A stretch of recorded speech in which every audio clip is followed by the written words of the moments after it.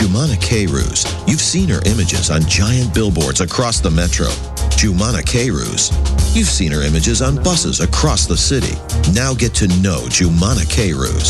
The war broke out in my home country, Lebanon. I was 11 years old and I saw a lot of bloodshed and inequality and poverty. You can't grow up in an environment like that and not be affected by it and not want to make a difference. I graduated from Yale University. أهلين جارتي تفضلي. واو شو هالعفشة.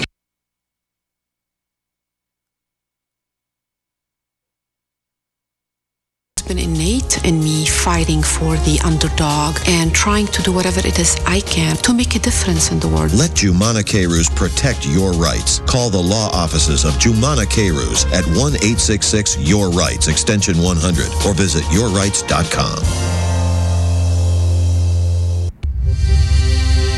برنامج يور رايتس مع المحامية جمانة كيروز المختصة في قضايا حوادث السيارات مع نخبة من المحامين في اختصاصات عدة منها الطلاق والهجرة والإفلاس يأتيكم الآن على الهواء مباشرة. أسعد الله أوقاتكم بالخير. نعتذر عن الخلل الفني القصير الذي حدث قبل ثوان. أهلا بكم أحبائي مرة أخرى في حلقة جديدة من برنامج يور رايتس مع المحامية جمانة كيروز. حلقة اليوم مخصصة لقضايا الهجرة والتجنس مع المحامي سام سيف. دائما بإمكانكم المشاركة والاتصال على الأرقام 313-769-6666 519-256-1023 وأيضا عن طريق الواتساب برسائل صوتية أو نصية 313-327-7074.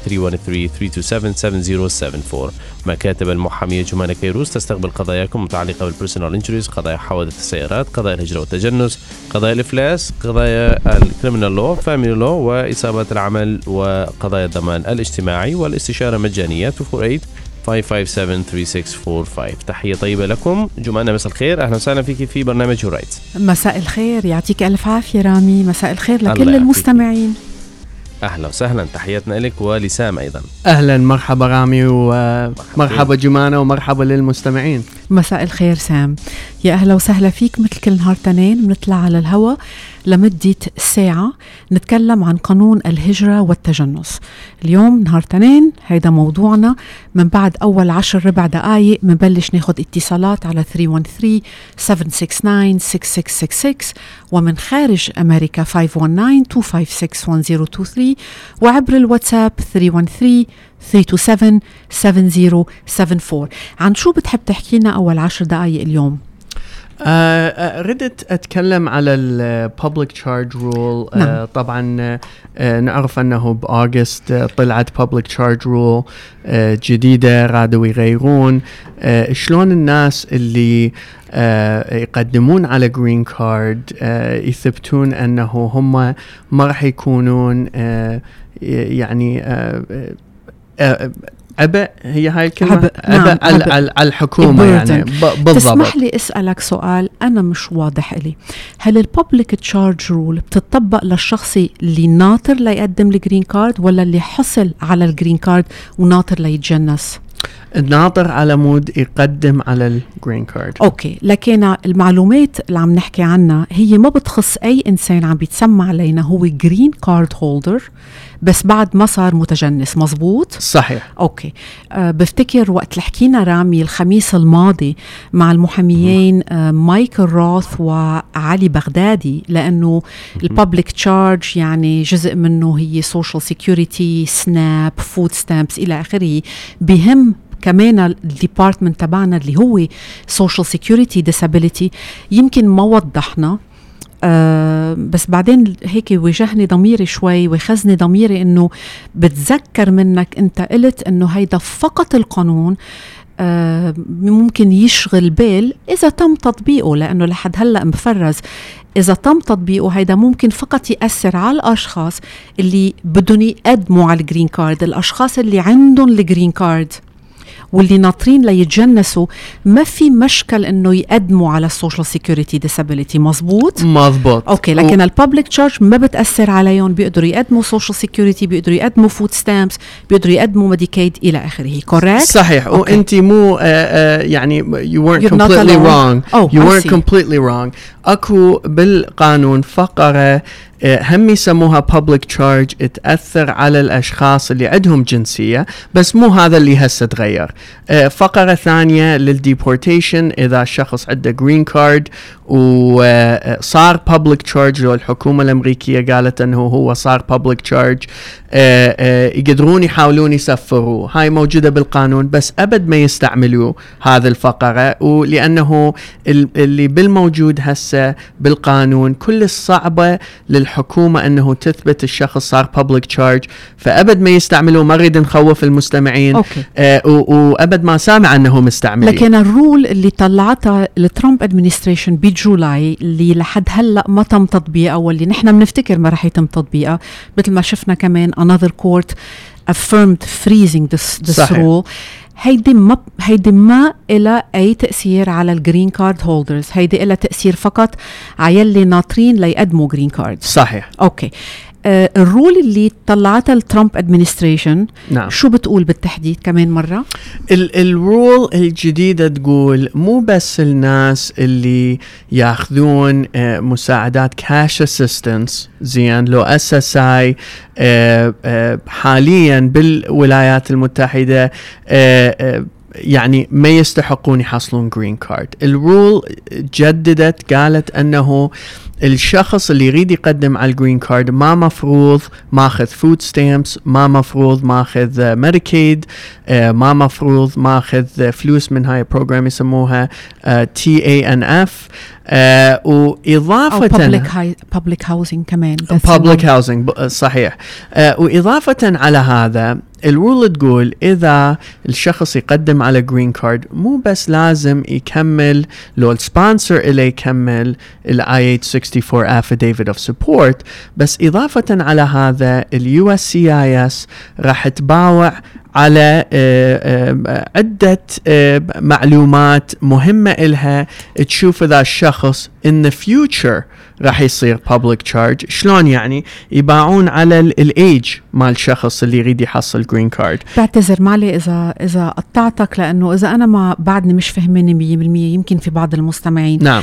الرول اللي طلعتها الترامب ادمنستريشن، نعم، اللي بعد لهلا is not law، أولا بتطبق على أشخاص ناطرين ليقدموا جرين كارد، ما نعم، إلى أي تأثير لليوم ولا بكرة، حتى لو تغير القانون وصار ماشي، للعالم اللي مقدمة على جرين كارد وبس ناطرة تتجنس. نعم. تاني شيء بتأثر على الأشخاص اللي ناطرين يقدموا على الجرين كارد وعندهم كاش اسيستنس مثل فود ستامبس، نعم، نون كاش اسيستنس مثل ميديكيد، نعم، مثل بابليك هاوزنج، نعم، مثل TANF. نعم. أوكي. هؤلاء الأشخاص بيقول هذا القانون إذا صار تطبيقه كقانون إنه للشخص اللي ناطر ليقدم على الجرين كارد وعم يستعين من الحكومة الأمريكية ليحصل على فود ستامبس، بابليك هاوزنج، ميديكيد إلى آخره، ما رح هو يعتبر عبء على الحكومة الأمريكية، ولا ما رح يقدر يقدم على الجرين كارد. صحيح. أوكي.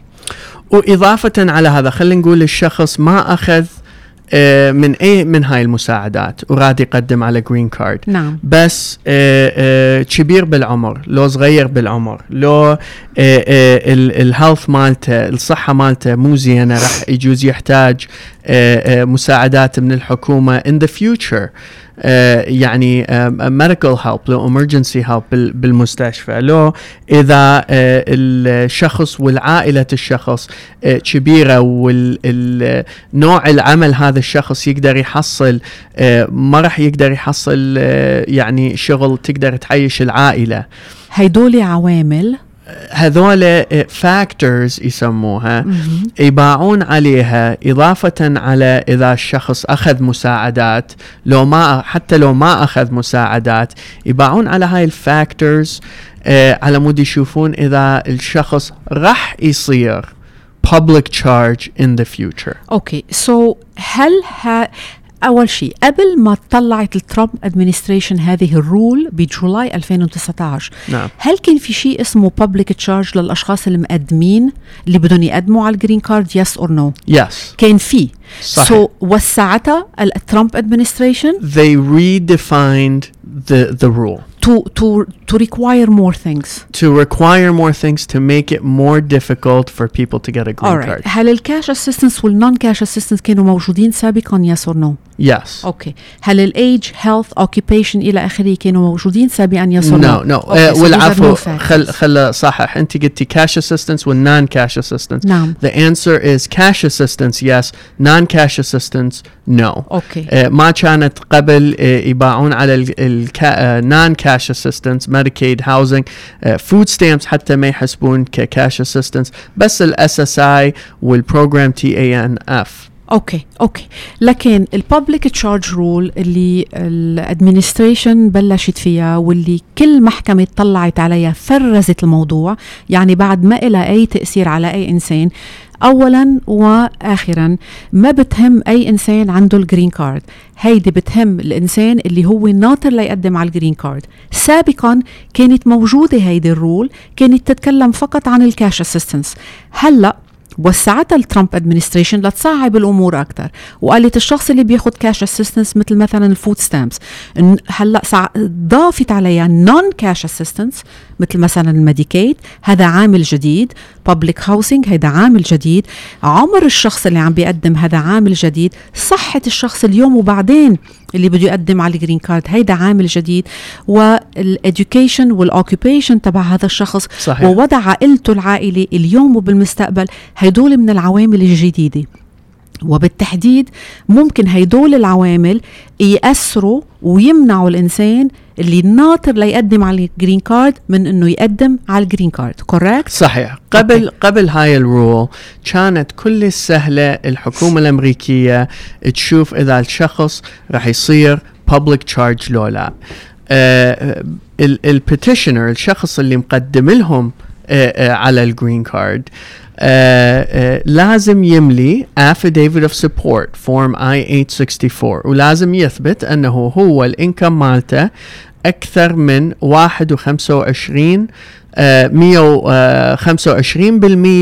من الفيدرال poverty guidelines للhousehold. فإذا يقدر يثبت هذا الشيء ويكمل affidavit of support، هاي هي خلص الموضوع، they're eligible. حاليا affidavit of support العفو مو حاليا بس under the new rule affidavit of support يكون واحد من الفاكتورز، هم لازم يكملون affidavit of support بس إضافة على هذا رح يباعون على باقي الفاكتورز مثل government assistance إذا محصلين أي government assistance، ومثل age, medical, education, experience, etc. أوكي. وإنما منحب نريح المستمعين ونقول لهم كمان مرة الحديث ما بيخص الأشخاص اللي حصلوا على الجرين كارد. الأشخاص اللي حصلوا على الجرين كارد ما في مشكلة يقدموا على ميديكيد، فود ستامبس، سوشيال سيكوريتي إلى آخره. عم نحكي عن الأشخاص اللي بدهم يقدموا على جرين كارد، سوري مش الأشخاص اللي عندهم جرين كارد، الأشخاص اللي بدهم يقدموا على جرين كارد. تاني شيء، من أول ما طلعت الرول وكان المفروض يتم تطبيقها بأكتوبر إذا مني غلطانة. نعم. أوكي. تقدم عدة دعاوى من مدن، من ولايات، ومن certain groups non-profit groups، لأنه يقولون أنه هذا القانون غير دستوري. ولهذا السبب بكل أنحاء أمريكا محاكم الفيدرالية حتى جمعة الماضي السكند سيركت اللي هي كونتيكت، نيويورك وبنسلفانيا I believe. نعم. كمان المحكمة الفيدرالية قالت there is a freeze. يعني لحد هلأ بنعرف في رول بس لحد هلأ ما تم تطبيقها. نحن بنفتكر وفي كتير أشخاص بيفتكروا أنه ما رح يتم تطبيقها بتاتا، لأنه ما رح نقدر نلاقي قضاة يحكموا أنه هيدا القانون عادل. وفتشي واحد أريد أضيف جمانة على مود أعرف من هواية من المستمعين أنه إجوا للولايات المتحدة كلاجئين. نعم. لو إجوا غير لاجئين وبعدين قدموا على اللجوء. نعم. هذا القانون أبد ما رح يأثر عليهم إذا لما يقدمون على جرين كارد، لما يقدمون على لجوء، لما يقدمون على جنسية، أبد ما رح يأثر عليهم، لأنه هذا القانون بس للأشخاص اللي يقدمون على جرين كارد خلال application من أهلهم. أوكي. أو marriage based visa. هو من أهلهم، يعني من الأم، الأب، السباوس، التشايلد. الخطيب هي temporary visa فتأثر بشكل ثاني، مو مثل هذن الفيزا اللي يحصلون جرين كارد بها. الفيانسي فيزا is a temporary visa، بعدين ورا ما يتزوجون راح يقدمون على جرين كارد. فالفيانسي فيزا something different. اوكي، مع انه الريفوجيز بيجوا لهون وكمان بدهم يقدموا على الجرين كارد، هذا القانون الببليك تشارج ما له اي تأثير على الريفوجيز، ما له اي تأثير. واضافة على هذا هواية اللي يجون كلاجئين راح يحصلون هم مساعدات من الحكومة على مود تخليهم يعني start a new life.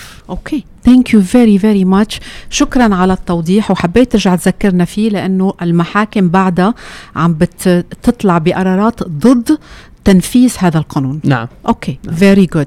thank you very much. رامي، بناخد أول اتصال ومنبلش نتقبل اتصالاتكم على 313-769-6666 من خارج أمريكا 519-256-1023 وعبر الواتساب ليلي بحب يترك مسج كتابي أو شفهي 313-327-7074. وبناخد أول اتصال. هلو. ألو، مرحبا. يا أهلا وسهلا. أنا اتصلت قبل أسبوعين لبنى، إذا تعرفين القضية، إنه دا أسحب لمشمل البنتي، صار مقدمة المعاملة 2 سنين. هي متزوجة وعندها أطفال. عندي سؤالين لو سمحتي. تفضل. إنه هي تحتاج بألمانيا تحتاج بألمانيا أن تراجع سفارة أو شيء أو أي مكان. والسؤال الثاني، يعني يحتاج من تجي يكون أكو كفيل أو يحتاج فشي حتى بس يعني للمعلومات بليز. شكرا. نعم، شكرا لك سيدة لبنى. بنتذكر اتصالك، كنت من جمعتين حابة تشوفي إذا في شي طريقة بنتك بتقدر تعجل مجيتها لهون بسبب وضع طبي عندك. وبفتكر وقت حكيت عن الهيومانيتاريان بارول وقلت إنه شبه مستحيل الحصول عليها. نعم. بفتكر السيدة لبنى تقبلت هذا الموضوع. نعم. سؤالها هلأ هي أول جزء بفتكر على المساعدات، يعني على الافيديفيت اوف سبورت. نعم. وتاني سؤال، لا هذا تاني جزء من السؤال. سيدة لبنى ما تواخذيني، كنت عم بكتب وقت عم تحكي. أول جزء من السؤال شو كان؟ إنه هي بألمانيا تحتاج تراجع هناك سفارة أمريكية أو تتصل بأحد أو بس اتصال يكون عبري أني بيكوز أني اللي مقدمة المعاملة صار 2 سنين. نعم. والسؤال الثاني، من يعني إذا الله سهل وإجتي هنا، نعم، تحتاج إنه كفيل أو يكون أكو مبلغ شيء، لين ما عندي هاي المعلومات. نعم. هل بحاجة لسبونسر وقت اللي بتجي لها؟ نعم. جواب لأول سؤال أنه هي ما تحتاج تتابع ويا السفارة. لما واحد يقدم الاي 130، الابنة، البتة، الزوج لو الزوجة، راح يحصل رسالة بها رقم القضية وتاريخ القضية اللي قدمت. هذا التاريخ واحد يقدر يستعمله أنه هو نفسه يراجع الأونلاين فيزا بوليتن ويشوف إذا وصلت الفيزا بوليتن لمرحلة أنه يقدر يقدم على فيزا. فهذا أول شيء. وثاني شيء، هم إن الشخص يقدر يحط القضية مالته بالأونلاين USCIS ويب سايت، كيس ستاتس تشيك يسموها. وإذا أي شيء جديد صار بالقضية راح يدزون له إيميل، له تكست مسج للشخص يقولوا له أنه القضية تحركت. بس أهم شيء لازم تعرفين بأنه لما القضية توصل مرحلة تقدر تقدم هي على الفيزا، راح يدزون إيميل من الناشونال فيزا سنتر. هذا الإيميل كلش مهم. راح يقولون أنه القضية وصلت مرحلة أنه هي تستحق تقدم على فيزا ولازم تبدين تقدمين على الفيزا. هذا الإيميل كلش مهم لأنه برقمين. أول شيء رقم الانفويس اي دي، وثاني شيء رقم القضية. الانفويس اي دي بس موجود بهذا الإيميل، ما تقدرين تروحين أونلاين وتشيكين لو تبدين المعاملة الفيزا إذا ما عندك هذا الرقم. فدائما راجعي الإيميل مالتك عندك بالجنك باكس وبالانباكس على اي ايميل من الناشونال فيزا سنتر، وحفظي هذا الايميل لانه كلش مهم. بس لما تحصلين هذا الايميل تعرفين انه القضيه وصلت لثاني مرحله. على سؤالك الثاني انه اذا تحتاج كفيل سبونسر، صحيح، لانه انت قدمتي إلها معاملة راح انت تكونين السبونسر مالتها. اذا انت ما عندك انكم كافي انه تصيرين السبونسر مالتها. هو الانكم شو هو 125% من الفيدرال بوفرتي جايد لاين. صحيح. سيدة لبنى، قديش كم شخص انتم بالبيت؟ بس انا وحدي. اوكي. انت وعم تحكي معها رح تطلع الفيدرال بوفرتي جايد لاين فور وان بيرسون. وانت حاليا تشتغلين؟ نو أنا عندي SSI يعني disability ما أقدر أشتغل. أوكي. فلأنه ما راح يكون عندك كفاية إنكم، SSI ما راح يحسبوه كإنكم لأنه هذا مساعدة من الحكومة. لا يعتبر إنكم؟ نو ما راح يحسبوه كإنكم. شنيزة كوسبونسر. فراح تحتاج كوسبونسر. صحيح جمانة، راح تحتاجين كوسبونسر، وأحسن إذا كوسبونسر يكون شخص من العائلة، cousin, uncle، يعني somebody close. بس إذا ماكو somebody close الشخص يقدر يكون أي شخص عنده جنسية أمريكية لو green card، وهو الشخص أكثر من 18 سنة عمره، وعنده مش ضروري يكون قريب، من الأفضل قريب بس مش ضروري. صحيح. نعم. وهذا السبونسر يعني يسوي كفاية إنكم أنه يقدر يصير سبونسر. ونحن ما بنعرف قد ايه بده يعمل السبونسر مصاري، لانه حسب اذا هو عائله 1 2 3 4 5 6 7 8. It's always 125 of the percent of the federal poverty guideline. لو كانت هي سيدة لبنى كان مطلوب منها تعمل 12,000 وشوي، و125,000 125% من 12,000. يعني لو سيدة لبنى بتعمل تقريبا فوق 15,000 كان فيها هي تكفل بنتها. صحيح. هذا اللي شخص واحد إذا كانت هي. بس احنا لما نحسب السبونسرشيب نحسب الشخص ونحسب الشخص اللي هي تقدم له، فنحسب يعني شخصين، أقل شيء شخصين، فإلى حوالي 22,000 21 لو 22,000. مش عم بقدر شوف هون بوضوح، بس يس بدون شك. سيدة لبنى، هل عندك أي سؤال أو تعليق؟ بس يعني السؤال الأول بصراحة ما افتهمت، يعني هي لازم يدزوا لي إلي على الإيميل أو إلها يعني يدزون هذا اللي الإيميل. الإيميل راح يدزونه، العفو، الإيميل راح يدزونه للإيميل اللي حطيتوه بالآي 130. إذا ما حطيتوا إيميل بالآي 130 أبليكيشن راح يدزون رسالة إلك بالبريد. تتذكري إذا حطيتوا إيميل أدرس أو بس ريجولر أدرس؟ أنا حطيت عندي إيميل مالتي بس تغير التليفون، غيرت الإيميل. أنا بعثت رسالة أنهم غيرته، فما أعرف لي هسه ماذا أشوف يعني في شيء على الإيميل مالتي أفتحه كل يوم فما أشوف أي شيء. من ما ذكرت ذيك المرة باقي كم سنة لحد ما هي راح تستحق فيزا، فما راح تحصلين إيميل لحد ما تقترب هذا الوقت. يعني بعد 8 سنين. هي ايش قد ما اتذكر بالضبط ايش قد حكينا، ايش وقت قدمت المعامله. العفو. صار سنتين. فاذا هي تاخذ 10 سنين باقي 8 سنين، فلما يجوز توصل 7 سنين لو 7 سنين ونص من هالوقت راح تحصلين هذا الايميل. شكرا سيدة لبنى.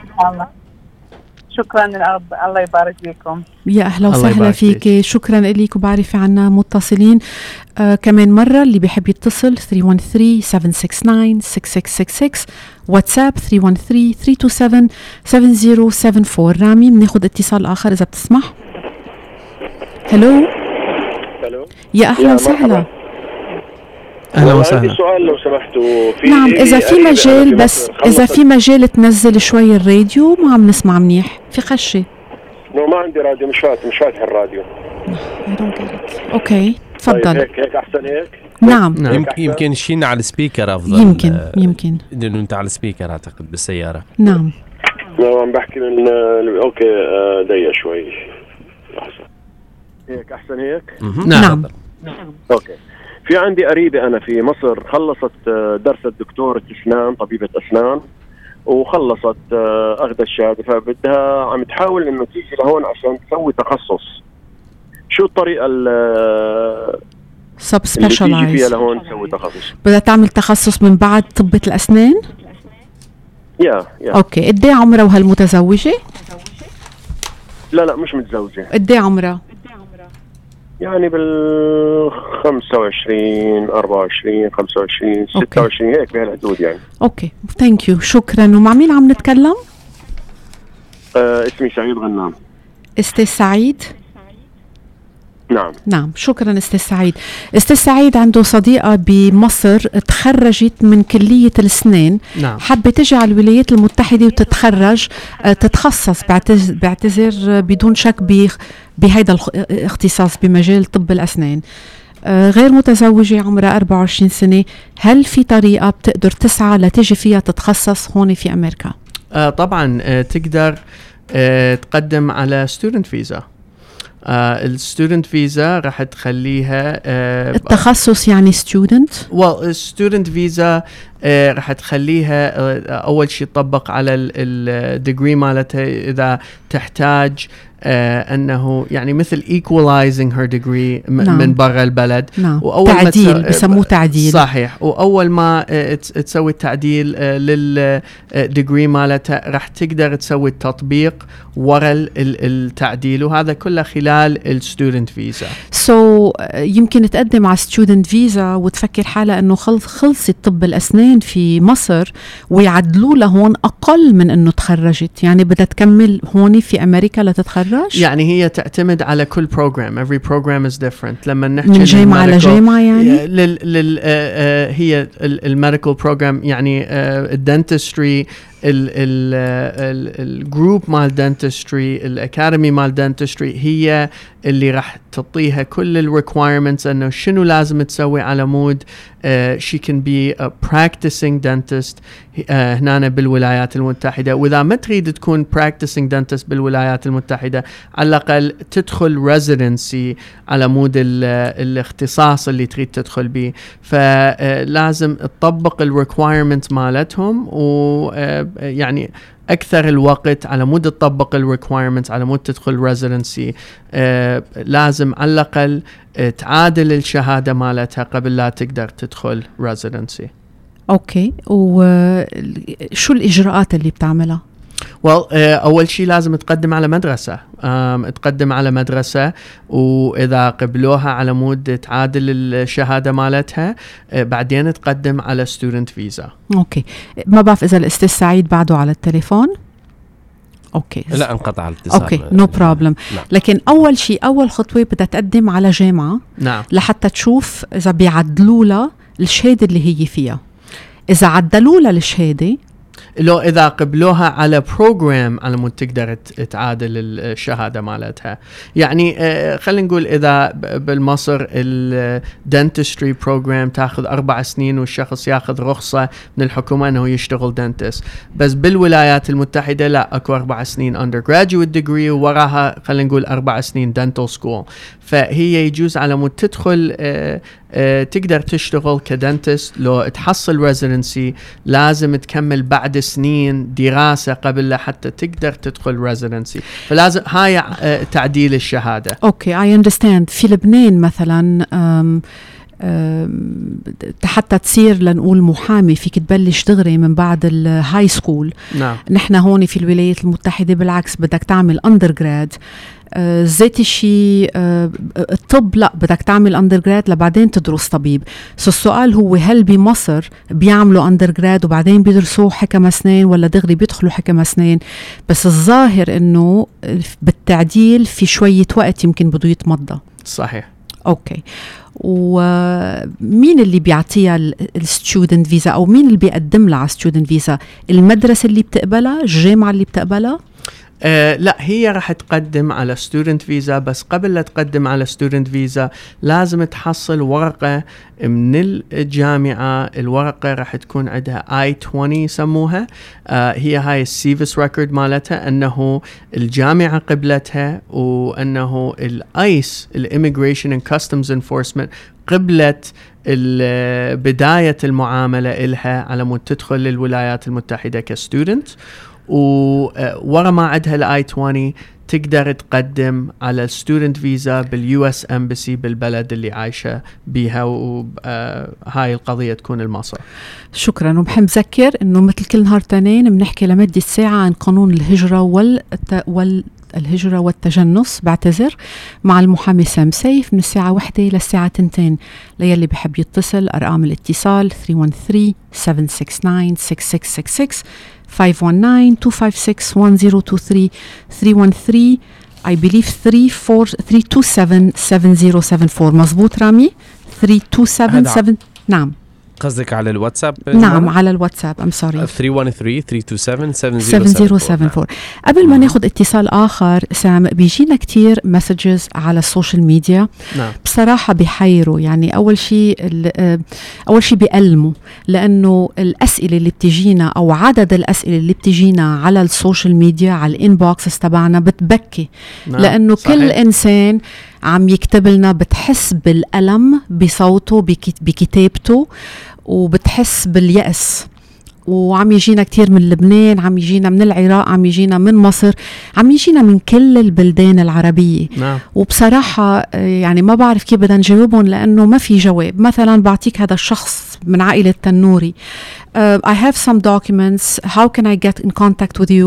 I want to emigrate to the USA, especially to Florida. أول شيء، هل الإنسان بيقدر يطلب بأي مكان بده يهاجر؟ لا، بس بيهاجر على أمريكا وبيقدر يسافر مطرح ما بده بقلب أمريكا، ما هيك؟ صحيح. يعني هو لازم يكون qualified لبروجرام على مود يقدر يجي للولايات المتحدة ويعيش يعني كشكل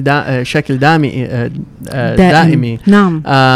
يعني البروجرامز اللي موجودة دائما احنا نذكر المستمعين أنه إذا عندهم عائلة، إذا عندهم شهادة لو employment work visa، إذا يستحقون يقدمون على لجوء لو ريفيجي، إذا investor فيزا موجودة، لو أكون temporary visas مثل اللي حكينا بيها student visa، لو fiancé visa، هاي temporary visas اللي يجوز بعدين يخلوهم يستحقون يحصلون فيزا دائمية أو green card.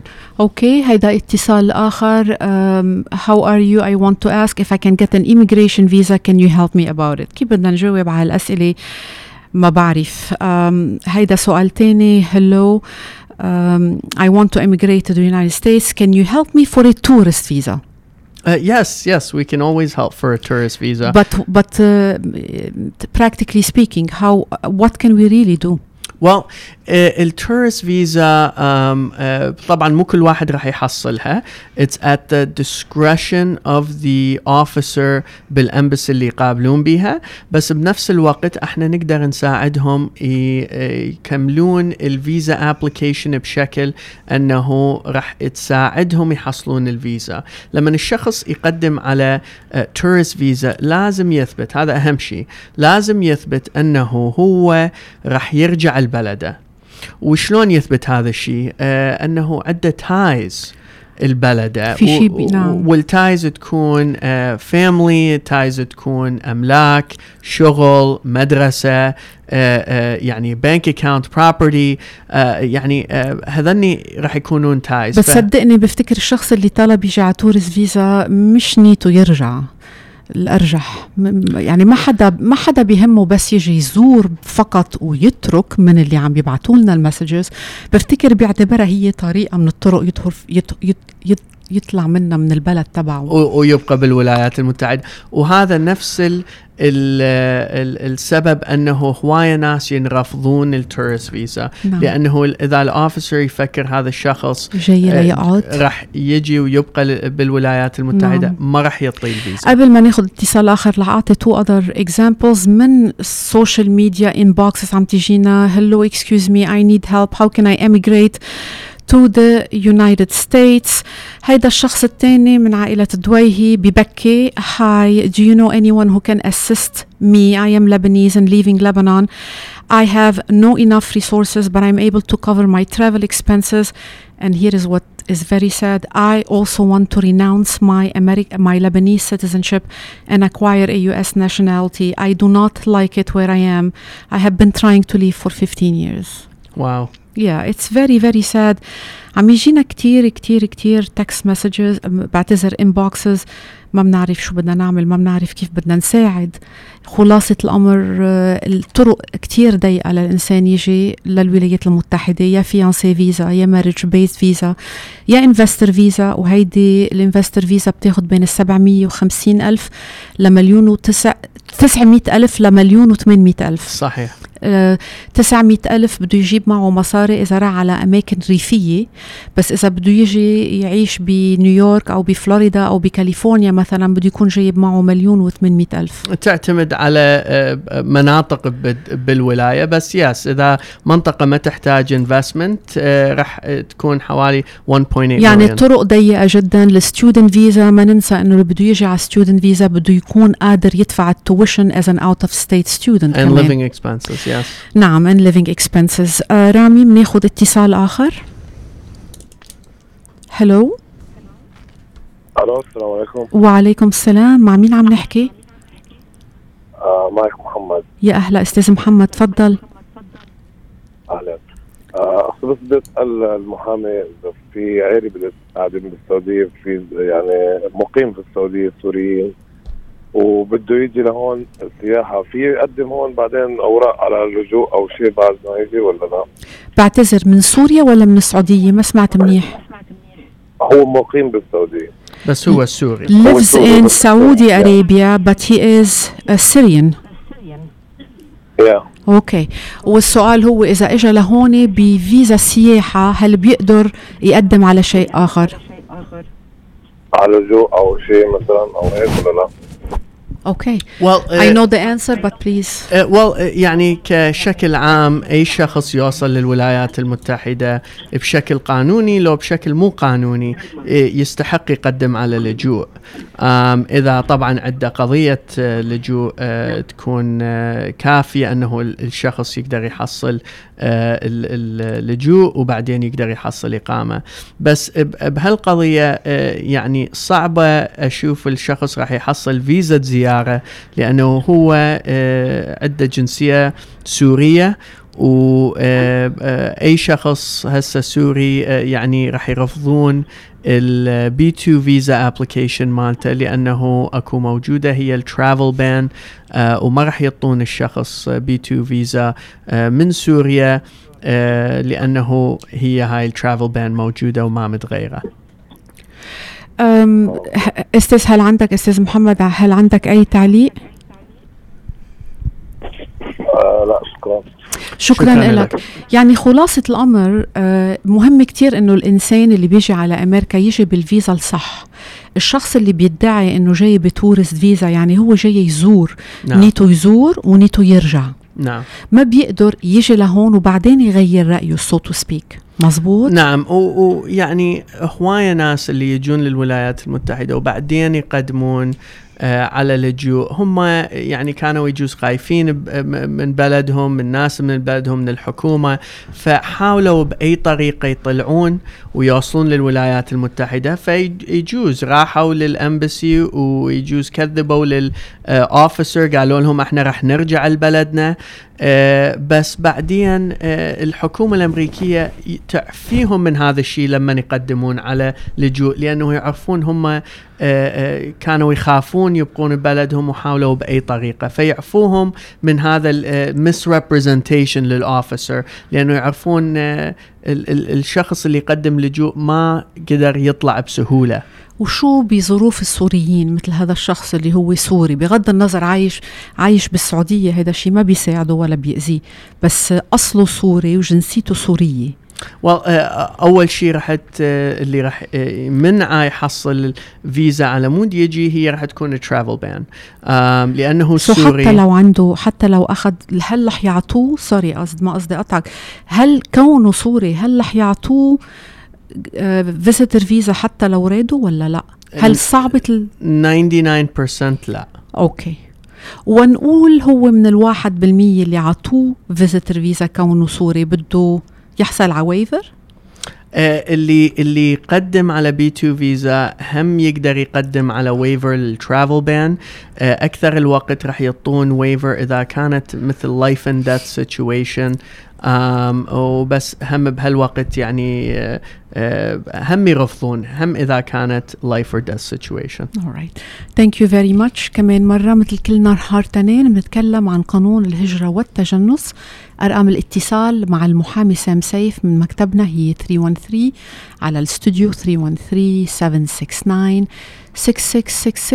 من وينزر كندا 519 من وينزر كندا وخارج أمريكا. رامي كل خارج أمريكا زيت الرقم 519-256.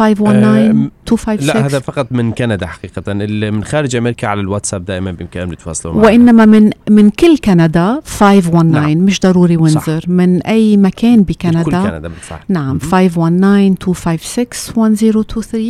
وعبر الواتساب بالأخص ليلي بيتسمعوا علينا أو بدهم يوصلوا لنا من بلدان مختلفة أخرى 313-347-327-7074.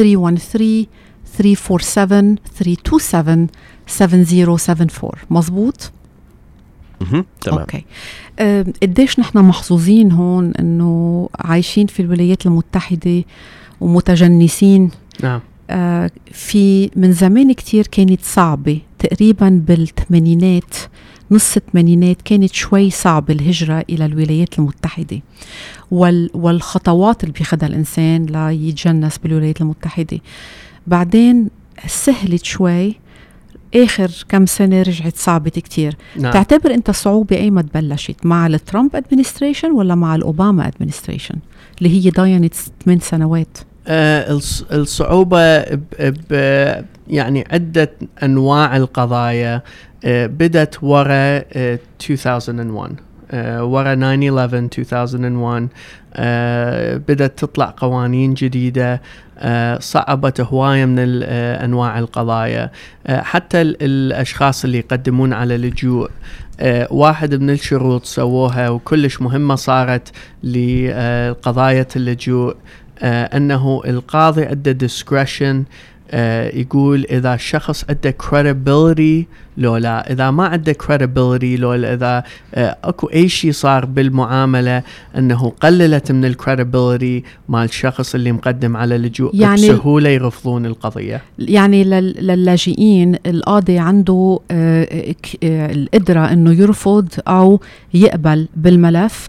من العوامل المهمة جدا اللي بينظر إلى القاضي وهو بيقرر هي مصداقية الإنسان. صحيح. وكل شيء صار بالملف. صحيح، لأنه اللجوء لما الشخص يقدم اللجوء النسبة لازم يثبت القضية مالته هي تكون 10% بس. يعني 10% لازم تكون القضية مالته reasonable أنه المفروض يطول اللجوء. بس لأنه حطوا هاي الفقرة بالقانون أنه الشخص لازم يكون عنده credibility لما يقول القصة مالته بدأوا يرفضون هواية قضايا للجوء وصارت هواية صعب. لكن من السبتمبر 11 بلشت الأشياء تصعب. صحيح. وصعبت أكتر من أصعب صعوبتها ابتداء من الترامب administration. صحيح. أوكي رامي إذا بتسمح منجاوب على السؤال الواتساب ومنكمل مع المتصلين. إذا ممكن تقري حتى أنا مهجي. أنا قدمت على الجنسية في شهر 6. أوكي I'm reading it well let's see.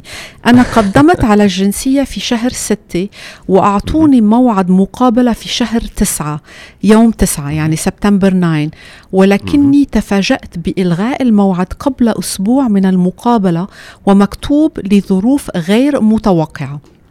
صار إلي الآن 4 أشهر ولم يعطوني موعد جديد ولا أي رسالة، مع العلم أنه أنا متزوج أمريكية ومقيم معها أكثر من 3 سنوات بنفس البيت وعندي أولاد وأشتغل بضرائب وداخل يعني works with taxes. yes. ودخلي فوق 50,000 بالسنة وما عندي أي ملف جنائي سيء. وحتى مخالفات سيرية لا توجد. هذا الشخص قدم على الجنسية في الشهر السادس لغيول الموعد ب9/9 لأسباب غير متوقعة وما زال منتظر. تصير هاي مو أول مرة سامعين. بتصير بسبب وجيه ولا بلا سبب حتى؟ معظم الوقت بلا سبب. يجوز أنه سووا دبل بوكينج، فيكنسلون الانترفيو والمفروض يسوون انترفيو جديدة خلال يعني كم شهر، بس مرات ما نعرف السبب ليش يأخرون القضية. فهو المفروض يراجع ويا USCIS عبر الإيميل ولا الاتصال؟ إيميل واتصال both of them. يقدر يسوي service request ويا الأوفيس اللي مقدم عليه ويستمر يراجع. ونعرف أكو قضايا أنه ما يحصلون نتيجة ورا 1 2 3 معظم الوقت لأنه أكو فتشي بالريكورد مالتهم، لو يجوز اسمهم صار on some kind of list، لو تشابهوا على اسم كان on some kind of list فيأخرون القضية. إذا تصير القضية تأخذ هالقد وقت، احنا بذاك الوقت نقدم شكوى ويا المحكمة الفدرالية. أكيد حضرتك مش عم تنصحه ينطر 2 أو 3، صار ناطر 4 شهور وداء خلقه.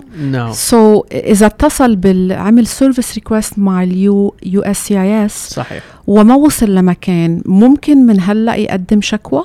وقبل لا يقدم الشكوى لازم يثبت أنه هو حاول عدة مرات أنه يحصل جواب من USCIS. مرة واحدة ما راح تكون كفاية. فلازم يجرب عدة مرات. قد لازم يعطي وقت بين كل إيميل وكل إيميل؟ شهر ونص. أوكي. يعني إذا من هلأ ل6 أشهر ماكسيموم ما سمع، بيقدر ياخد إجراءات أنه يقدم دعوة. صحيح. وهيدا الدعوة بتتقدم in federal court؟ صحيح. أوكي. هل ممكن يستعملوها ضده؟ يقدرون، بس هم ما يقدرون يرفضون الجنسية بدون أي سبب. لازم بيقدروا عندهم سبب. Can they use it against him that he was a troublemaker so to speak and filed a lawsuit in federal court? No, هم the only way they can use it against him أنه يرفضون المعاملة مالته، بس هم ما يقدرون يرفضون المعاملة مالته مال الجنسية إذا ما عندهم سبب ثاني للرفض. نعم. يعني ما يقدرون يقولون هو ما عنده good moral character إذا ما عندهم أي evidence أنه هو ما عنده good moral character. والشخص كان سؤاله كامل متكامل. حكينا عن ملفه الجنائي، حكينا حتى عن مخالفات سيرية، بيدفع ضريبة، نعم. متزوج له 3 سنوات إلى آخره. مش مفروض يكون في سبب. نعم. خلاصة الأمر بده يحاول أكتر من مرة بين الإيميل والإيميل، يعطي شهر ونص، لحتى إذا من بعد عدة محاولات ما قدر وصل لمكان بيقدر يتقدم دعوة بالمحكمة الفيدرال كورت. صحيح. أوكي، شكرا على هيدا التوضيح وشكرا للواتساب كولر. وبناخد اتصال آخر. رامي، مرحبا. يا أهلا وسهلا. أهلا مرحبا. شلونك يا ست جمانة؟ يا أهلا وسهلا، كيفك أنت؟ أهلا الله يخليكي. أنا عندي بنتي جاية من 2015 مقدمة من شهر 11. نعم. لحد الآن وإحنا جينا وراها أنا وابني 2016 بشهر الرابع قدمنا لجوء، يعني جينا فيزا زيارة وقدمنا لجوء وماخذين الشوصل والماخذ عمل واللايسن. فلهسه احنا ننتظر ماكو أي شيء للمقابلة. يعني الله يخليك، يعني بس نريد نعرف يعني شنو سبب هالتأخير. نعم. بنتي من 15 احنا من 16. نعم. الاسم إذا بتسمحي؟ أنا اسمي وحيدة. أوكي، شكرا سيدة وحيدة. أهلا عزيزتي. يا أهلا وسهلا فيكي. يا أهلا وسهلا. لكن السيدة وحيدة اجت مع ابنها بال 2016 وقدموا اجوا بالأول فيزيتر فيزا. نعم. بفتكر عراقية. نعم. وقدمت على ريفوجي. بنتها اجت قبل بسنة بنوفمبر 2015. بعد لهلأ منتظرين وما سمعوا شيء. شو بيقدروا يعملوا؟ كيف بيقدروا يتحروا ليعرفوا شو عم بيصير وشو بيقدروا يعملوا؟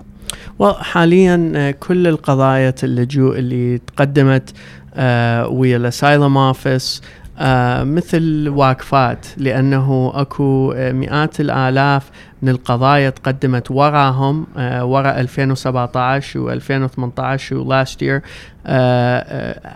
الحكومة الأمريكية ترامب administration طلعت قرار جديد أنه هذول الأشخاص اللي هسه قدموا بهاي السنين على ريفوجي، صحيح، على اسايلم بهاي السنين، انه الترامب ريفوجي اسايلم is that the same word؟ ريفوجي الشخص اللي قدم خلال اليوان وهو برا الولايات المتحدة. اسايلم ورا ما يوصل للولايات المتحدة يقدم اسايلم. اوكي، هل بحاجة نعرف السيدة وحيدة اذا هي ريفوجي ولا اسايلي؟ لانه هي قالت وصلت للولايات المتحدة B2 بعدين قدمت، فهي اكيد مقدمة على اسايلم. نعم.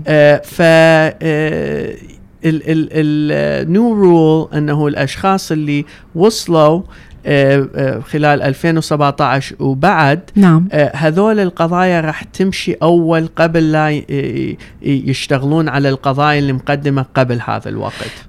هيدا مش انصاف. اجوا بال 2015 وال 2016 مفروض ياخدوا أولوية على اللي اجوا بال 2017. لأنه الفكرة بهاي الرول الجديدة أنه ما يريدون أي شخص جديد يجي ينتظر وقت طويل، يريدون يكملون هذن القضايا، وإذا ما يحصلون يسفروهم بسرعة. خايفين من الأشخاص الجايين جديد أنه يشكلوا خطر على الولايات المتحدة، بدهم ينظروا بأمرهم قبل غيرهم، قبل اللي اجوا قبلهم. صحيح، بس يعني هي most يعني إذا تحكين ويا most immigration attorneys it's a bad idea, it's a bad rule، بس هو هاي الرول يعني أنه إحنا we have to deal with it.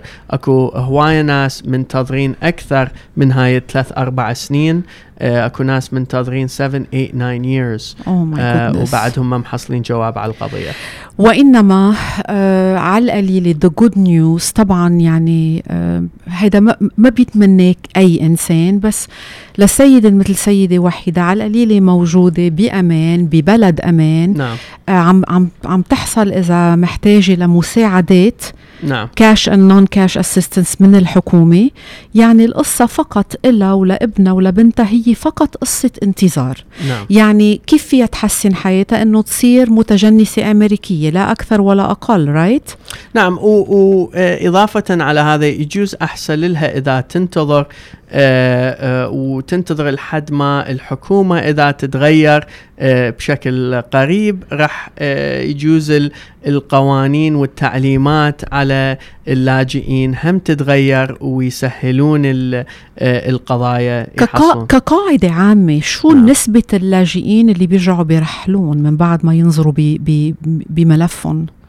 إذا وصلت القضية للمحكمة الابروفل ريت بالمحكمة 15-20% بس شو النسبة اللي بتوصل للمحكمة؟ مثلا سيدة وحيدة بنتها وابنها، شو النسبة انه ما بيمشوا بغض النظر عن الانتظار؟ شو النسبة انه توصل للمحكمة؟ هذن الأرقام الحكومة ما تعطينا إياها، بس عنا فكرة شوي إذا هي أرقام مشجعة ولا لا؟ والله ما عندنا هالأرقام. يعني السيدة وحيدة، لكن I take back what I said، السيدة وحيدة معرضة انه يرجعوا يرحلوها هي وولادها، بس هي ما يقدرون يرحلوها اذا ما قدموا محكمة اعطوها جواب على القضية. لو على الاقل اعطوها انترفيو اول، بعدين يعطوها جواب، واذا الجواب مو ابروفل راح يودون القضية للمحكمة، والقضية بالمحكمة هم تاخذ هواية وقت. اوكي، يعني ما رح تترحل دغري، وإنما في احتمال للأشخاص اللي اجوا لهون عبر اليوان مثلا، نعم، انه يكونوا من الأشخاص اللي من بعد البحث والتدقيق يرحلون على بلدهم من بعد سنوات عديدة. صحيح، بس اللي يجي للولايات المتحدة خلال اليوان already محصل asylum، already مطي لجوء، إذا حصل فيزا يجي للولايات المتحدة بعد ما قدم على اليوان. لكن هي إذا مقدمة عبر اليوان منا at risk إنه يرجعوا يرحلوها؟ إذا مقدمة خلال اليون هي حصلت لجوء توصل للولايات المتحدة وهي لاجئة. أوكي، لكن لسيدة وحيدة وولادة هي فقط قصة انتظار، لا أكثر ولا أقل. صحيح. منا معرضة للترحيل. مين لكن الممكن يكونوا معرضين للترحيل؟ اللي بيجوا مش عبر اليون؟ اللي بيجوا لهون مثلا فيزا وبيقلبوها ريفيجي. صحيح، يجون لليوس يقدمون على لجوء وبعدين يعني يرفضون للجوء بالانترفيو ويا اوفيسر وبعدين ويا القاضي، بعدين يقدرون يرحلوهم. يعني اللي جايين ريفيجيز عبر اليون has done its vetting، يعني اليون مثل شوي غربلت فيهم وعطتهم اللجوء فدي are safe. صحيح، لما الشخص يقدم خلال اليون تستلم القضية وتسوي فيرينج وبعدين تعطي القضية للحكومة الأمريكية، والحكومة الأمريكية هم تسوي فيرينج وبعدين تعطيهم فيزا إذا تقبل على القضية، ويجون ورا ما مسوين كلهم مسوين فيرينج تأخذ سنين فيوصلون وهم لاجئين.